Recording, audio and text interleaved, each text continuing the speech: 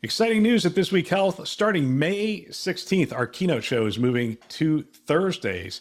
Catch every episode weekly on our This Week Health conference channel. Don't miss conversations with top health system leaders designed to transform healthcare one connection at a time. Subscribe to This Week Health conference and stay updated every Thursday. Today in Health IT, Drex DeFord joins the team. More on that in a minute. My name is Bill Russell. I'm a former CIO for a 16-hospital system and creator of This Week Health, a set of channels and events dedicated to transform healthcare one connection at a time. We want to thank our show sponsors who are investing in developing the next generation of health leaders: SureTest, Artisight, Parlance, Certify Health, Notable, and ServiceNow. Check them out at thisweekhealth.com/today. One last thing, share this podcast with a friend or colleague. Use it as a foundation for daily or weekly discussions on topics that are relevant to you and the industry. They can subscribe wherever you listen to podcasts. All right, you can tell I am excited. I am talking fast, but you're probably listening to me on 1.5 times speed. So I'm talking really fast today. You know, sometimes we are the news. Sometimes things happen over here that become the news. And Drex DeFord has decided to join us at This Week Health, and he is going to be the president of the 229 Project Security and Risk Community, and we are extremely excited about that. If you want more information on that, by the way, just hit thisweekhealth.com/security. There's a new page out there that has information on Drex joining, has a video, has a couple of articles, and and all that stuff about what this community is about. But I'm going to tell you a little bit about what is going on and what it's about. My hope is that we can answer some questions. I did a podcast with Drex. It will air tomorrow on the conference channel, so you can listen to that. And he talks about why he made the move, some of his history, why he's making the move, what he's going to be doing, and how you can get involved. These are some of the questions we talk about tomorrow on the keynote episode. But today, I just want to give you an idea of what we're thinking and where we're going. The 229 Project, as you know, 229 stands for February 29th, 2020, and it was the first reported case of COVID to the CDC. And it was at that time that my phone started ringing and people were asking me, hey, what's Vanderbilt doing? And what's UCLA doing? And what's Cedars doing? And whatever. And I'd be like, well, why don't you call Neil? And why don't you call Mike? And why don't you call, these CIOs? And one of the things that people said to me is, I don't know who they are. Like, I see them up front. I hear them on podcasts. I read articles, but I don't really know them. I'm not really connected with them. And so we started having conversations. In fact, Drex was one of the first people I had a conversation with about this. And I said, look, I think there's a problem in our industry that at a time when we needed those connections most, at a time when we needed each other most, that we didn't have those relationships to fall back on, those phone calls to make and whatnot. Now, there are organizations, and they operated very well during the pandemic, and CIOs were connected through there. But there was a whole swath of CIOs that didn't feel like they had a community they could lean on.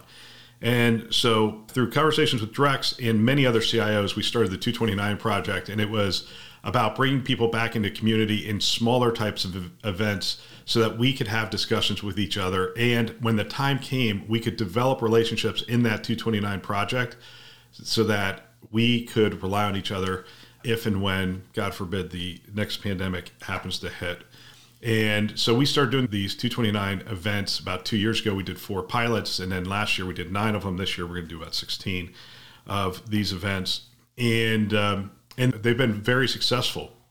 And one of the things that's started to happen as we've grown is that there are specific needs for specific communities.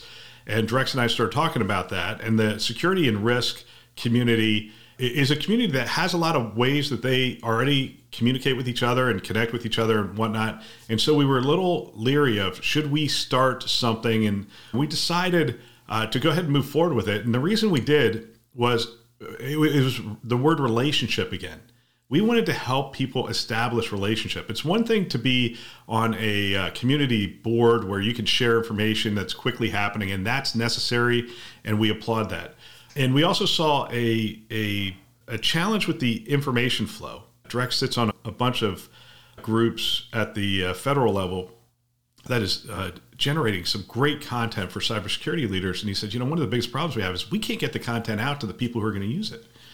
And so through those series of conversations, we said, we're going to stand up this community itself. And as we had those conversations, Drex was like, hey, I'd like to lead that. And so we went down that path, and I am ecstatic that he would be a leader of this community. I think it's going to be a incredibly valuable resource for the industry. And that's what we're trying to do. We're trying to support people, the practitioners who are trying to make this thing work and make it happen with events, with content, with community that can support them as we move forward. So that's the 229 project story. That's the launch story, really, of the security and risk community. Let me give you a little bit more, and you can see this on the page. Again, it's thisweekhealth.com/security. You can go there.